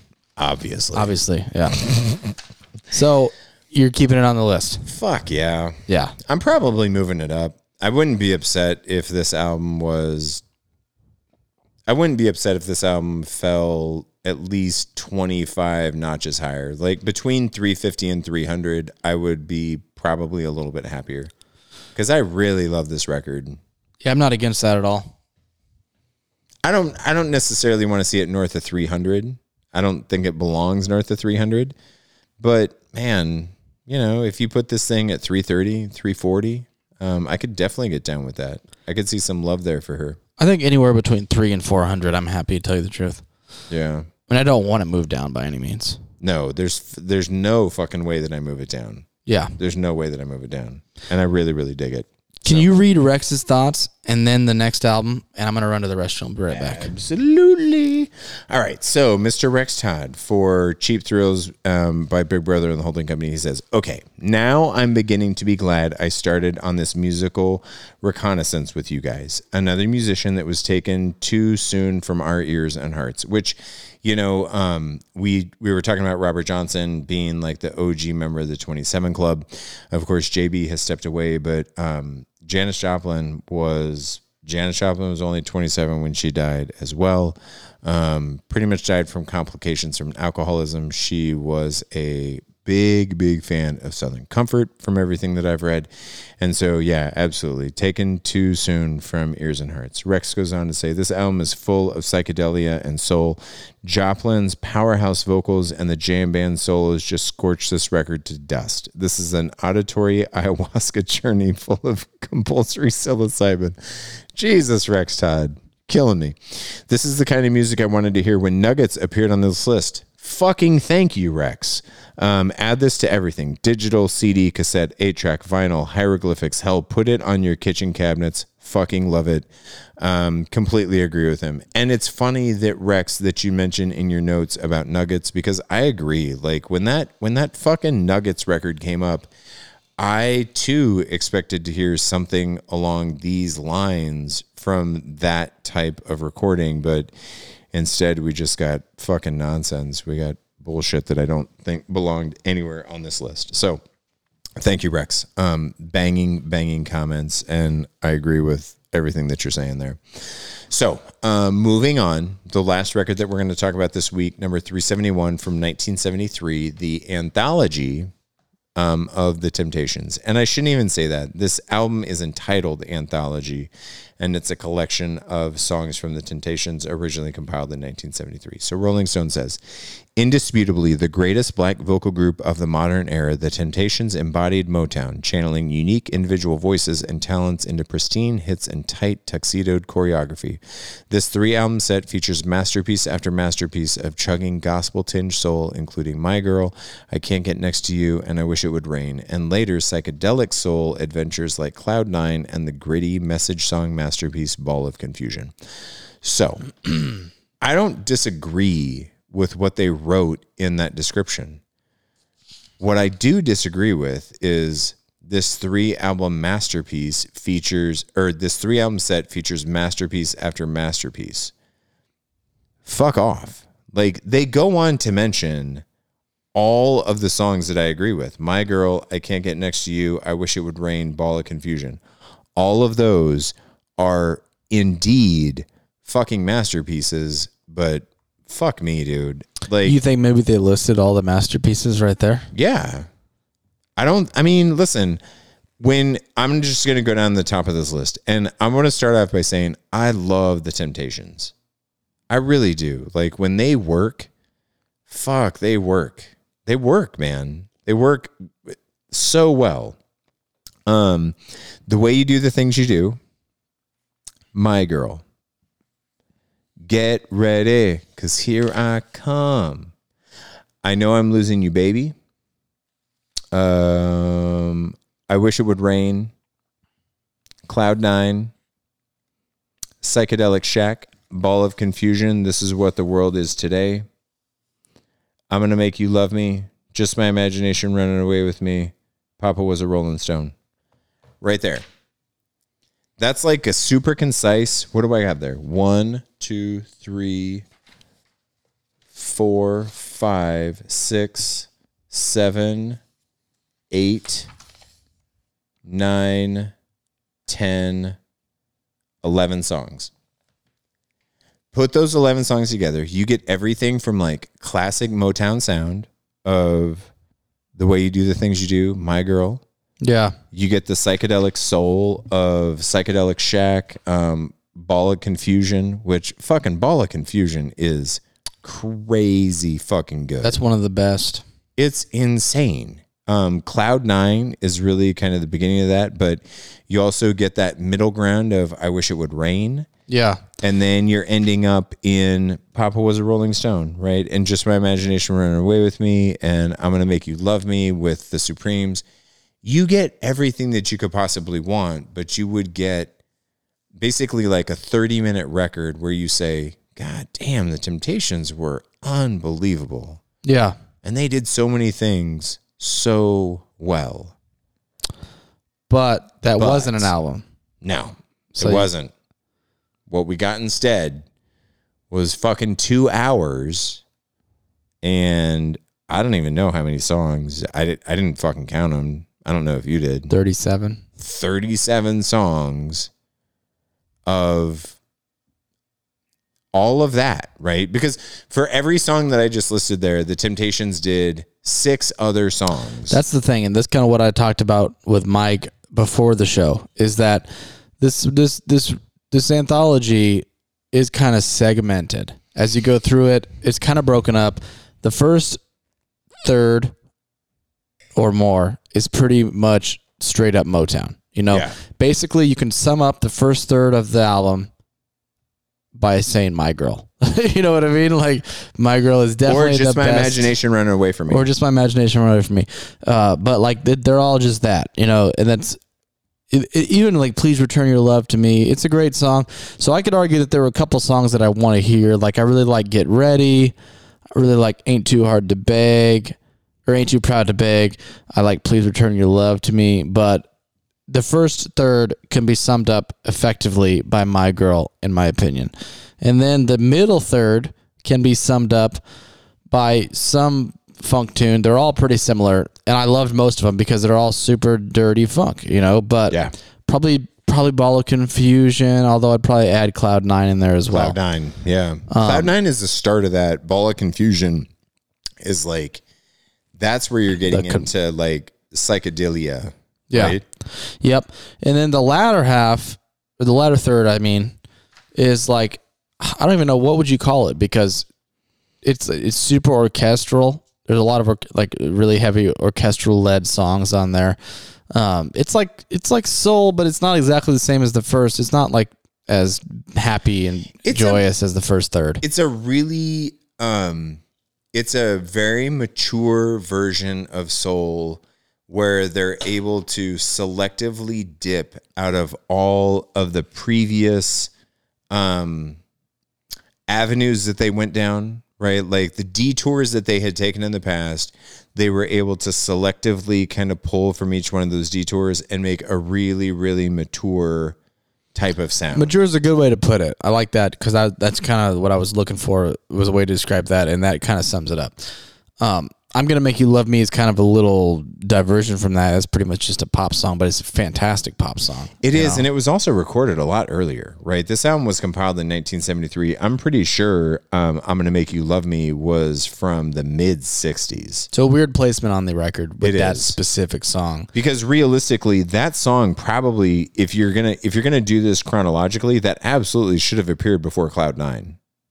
Probably, yeah. Just in terms of order, probably somewhere before even I Wish It Would Rain, because I Wish It Would Rain is really post traditional Motown type of song, Yeah. and that's really where that thing fit. But did you notice that, to me, I looked at all of the tracks that I kind of read as like massive, massive bangers. And the biggest track that I like, the ones that I was reading as like the biggest kind of classic bangers were all Smokey Robinson produced. Did you notice that? Yeah, absolutely. I mean, Smokey produced. I almost thought it was him fucking singing at first. I was like, that sounds exactly like Smokey Robinson. It does. The high voice guy. The high voice guy. And speaking of, if we're gonna throw out accolades to the voices, the bass voice. Don't you love it? You love it as much as I do, Mike? I mean, I'm okay with it, but what the fuck was that song? Dude, what's that song where it was literally like the bass solo voice? Oh, which one was that? I actually wrote it down, so it might take me a little bit because, like I said, there's 37 songs to read through here. And I'm doing the same thing because I literally wrote, I was like, all right, it's cool that you're giving the fucking bass guy like his own song, but fuck you. But fuck you. I wish I could fucking find this. God. It wasn't Ball of Confusion. No, fuck no. No, god damn it. What the fuck was it? Dude. Oh, wait. I can't find it. No, fuck it. Yeah. I'm not going to dig anymore. It doesn't matter. There was literally one track, though, where they were literally like, it was I Truly, Truly Believe. that sounds right. It was definitely that. Yep. Bass vocal was leading that one. What'd you write down about that one? That was track 18. Thank you. I gotta fucking find it. Okay. Totally different lead from the bass of the group. Wish this would have been. I wish this would have been edited. I didn't enjoy it. It wasn't my favorite thing. I actually, I really enjoyed the bass vocal. I thought it was funny, but in a good way.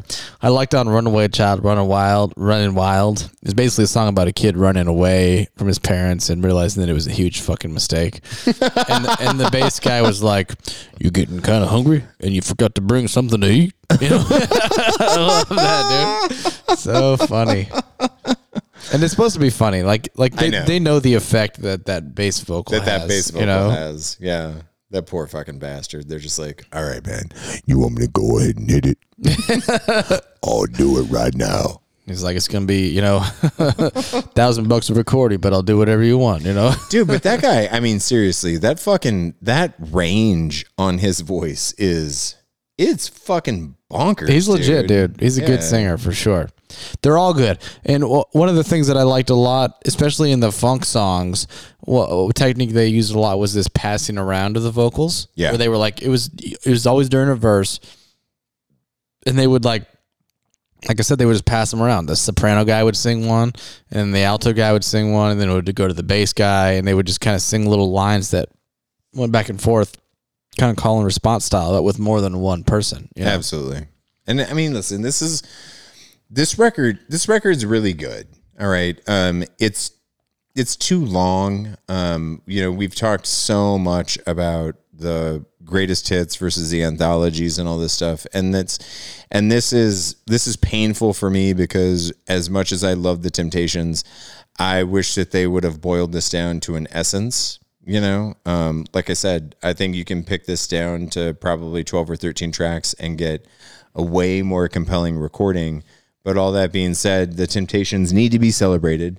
I'm glad that they're on the list. This has to be their only record on the list, right? If Yes. they did this, there's no way they have an actual There's absolutely release. no way. Yeah. There's absolutely no way. Like, this is what we're going to get from the Temptations outside of features, which we've already seen on the Diana Ross and the Supremes anthology. So with that being said, what do you think about, I did not add this to digital.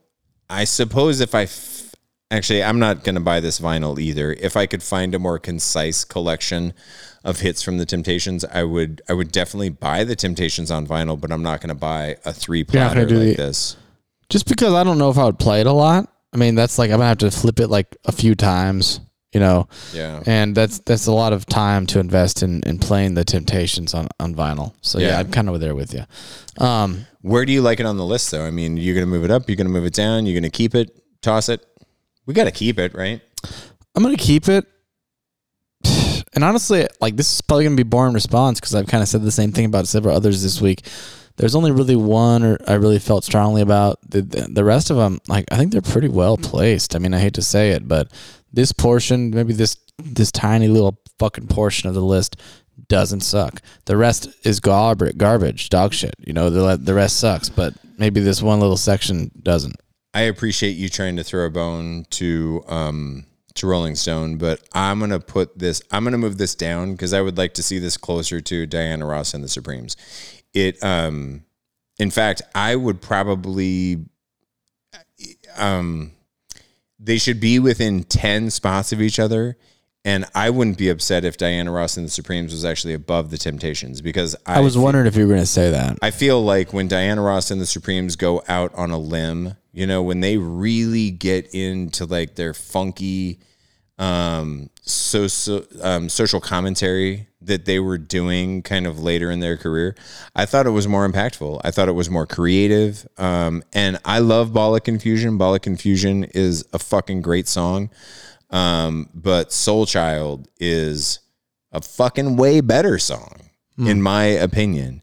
And they were tackling far more challenging issues, I think, because they were women talking about women's issues at a time where women were still absolutely viewed as second-class citizens, especially in the music world. So for me, I want to move it back. I want to move the Supremes in front. I want to keep them within about 5 or 10 lengths of each other because I do think that it's important to represent it. It's important to talk about it, but like, let's save this spot for something that's more deserving, in my opinion. Yeah, I don't disagree with that at all. You kind of convinced me, actually, with your spiel. Boom. Yeah. It's my persuasive speaking abilities. All right, listen, we've been running on this. I want to thank Jen Stout again. Yeah, thanks, Jen. Thanks for joining us. Thanks she wants for to come back, and we'll certainly have her back. Absolutely. In fact, I almost feel like whenever American Idiot comes up, like that should be. So that's coming up, you think? Is that the only other one? Yes, it's the only. What are you gonna fucking put on there? Fucking Brain Stew or whatever that shit is. That's a song, not a record. Fuck off. Okay. Whatever. American Idiot is gonna be coming up, but I think it's gonna be a while before we get to American Idiot. I think that albums number 3, 2, and 1 on this list are Trace, Dos, and Uno. Most likely. That was sarcasm. That's not happening. I do listen. I do think we catch American Idiot. I'm gonna predict between 250 and 200. Maybe I would be fucking stoked because that album came out when I was that age that I was talking about when I was like 8th grade, and I was listening to Dookie. I got into Dookie after American Idiot. American Idiot probably came out when I was in the 7th grade, and it was my favorite thing. It's an amazing record. Yeah. It's a fucking punk pop concept album. Yeah. Just because of its very nature of it's the only one that exists and they did it so well. It's so well done. I think that's why I do think it's going to get love. Like, I really hope so. I hope so, it too. has to be on the fucking list. The question is just how high is it going to be I'd be stoked too. in my mind. So yeah, we'll absolutely have Jen back on. Hopefully for that one. And again, apologies guys on the timing of this. Justin Handel did comment on YouTube and said, "Wait, isn't it Monday? What the damn hell is going on?" So sorry, Justin. Sorry, Justin. Thanks for checking us out, though. Glad that you found us. We are going to be back to the normal. We are going to be back on Friday this week. So it's going to be a short week for us. We've already started prepping for the next 5. Both of us have. And it's kind of a weird week because I don't know that we've ever had a week with this much fucking hip hop thrown into it. So it'll be interesting. Yeah, it's like 3 out of 5. Yeah, like super, super heavy in hip hop. And then what's not hip hop is like fucking curveballs relative to Yeah. the hip hop that's on here. Definitely. And in terms of the hip hop, there's some good and there's some bad. Preview. All right. So in just a couple of days, in 4 days from now on Friday night, we're going to be talking about number 370 from 2005, The Carter 2 from Lil Wayne. 369 is Mobb Deep, the infamous. From 1970, 368, George Harrison's album, All Things Must Pass. That's a fucking banger. Fucking beautiful, man. Yep. 367, Drake. If you're reading this, it's too late. So it's already too late? Should we just skip that one? Do I have to listen to it? I think we Or can just talk about it without listening to it. If I'm listening to this, it's already too late. So we don't have to, yeah. He said JD it. and we've talked about this. Like, if you've listened to the show, you know we both fucking hate Drake. And I've already told you this. I'm going to tell you again. I'm going to listen to that record once. I'm going to take notes on it once. I'm not fucking listening to it. How long twice. is it? Do you know? For too long. If it's fucking 1 minute, it's too long, No, dude. that's my point. There are 2 Southern hip hop records on this week. All right. So, And then 366 is Aerosmith Rocks. which that's a great fucking album. Yeah. I'm excited about that one too. So I haven't listened Aerosmith to and Rocks George in a long Harrison time. kind of rando, you know. Yeah. It's going to be interesting to talk about that in the context of Lil Wayne, Mobb Deep, Drizzy. and Drake. Drizzy. Fuck you, Drizzy. Yep, exactly. And So- I'm looking ahead at the next week already. I shouldn't be, but I'm not going to say anything, but it looks really fucking good. Do you want to talk about that too? I mean, we can talk about that No. too. Well, we can talk about that from the context of we do have a special guest coming up for that. We do have a special guest. Yep. So coming up for 365 through 361, which is the week after next, is Mr. Bryce Wagner, who I do play in a band with. Pale Blue Earth. Yep. And he plays bass. He's fantastic. Band. Yeah. Yeah, fantastic bass player. Like, that's a wonderful band to begin with. But Well, thank you, Bryce Mike. Bryce is a fucking revelation to listen to. So that'll be Bryce is a lot of fun to have him on. A lot Yeah, of I'm fun. excited about it. I'm excited for you guys to finally meet because he feels like he knows you, as do so many people. Like, that's the thing is like, and I, you know, yeah, a lot of people that listen to the podcast, they just kind of feel like they get to know either one of us. You know, Well, and I have met Bryce before because I have been to a Pale Blue Earth show. probably very briefly though, right? Very briefly. Yeah, I think he may have given me a cigarette. probably did. Yeah. Something like that. Sounds like him. He's a nice guy. He's a wonderful guy. And I'm super excited about that. We will wait. We'll wait until Friday to preview that. But there's some ripping shit coming up. There really is. Really, Yep. really good stuff. So with all that being said, thanks for tuning in. If you did tune in on a Monday, thank you, Justin. Thanks, Justin. And yeah, we'll be back in just a few short days to talk about some more records and some more shitty lists. Indeed. We'll see you guys next week. This week. We'll see you on This Friday. week. Yeah, we'll see you in a couple days. This list sucks. This list sucks. This list sucks. This list sucks. It sucks. Happy Tuesday.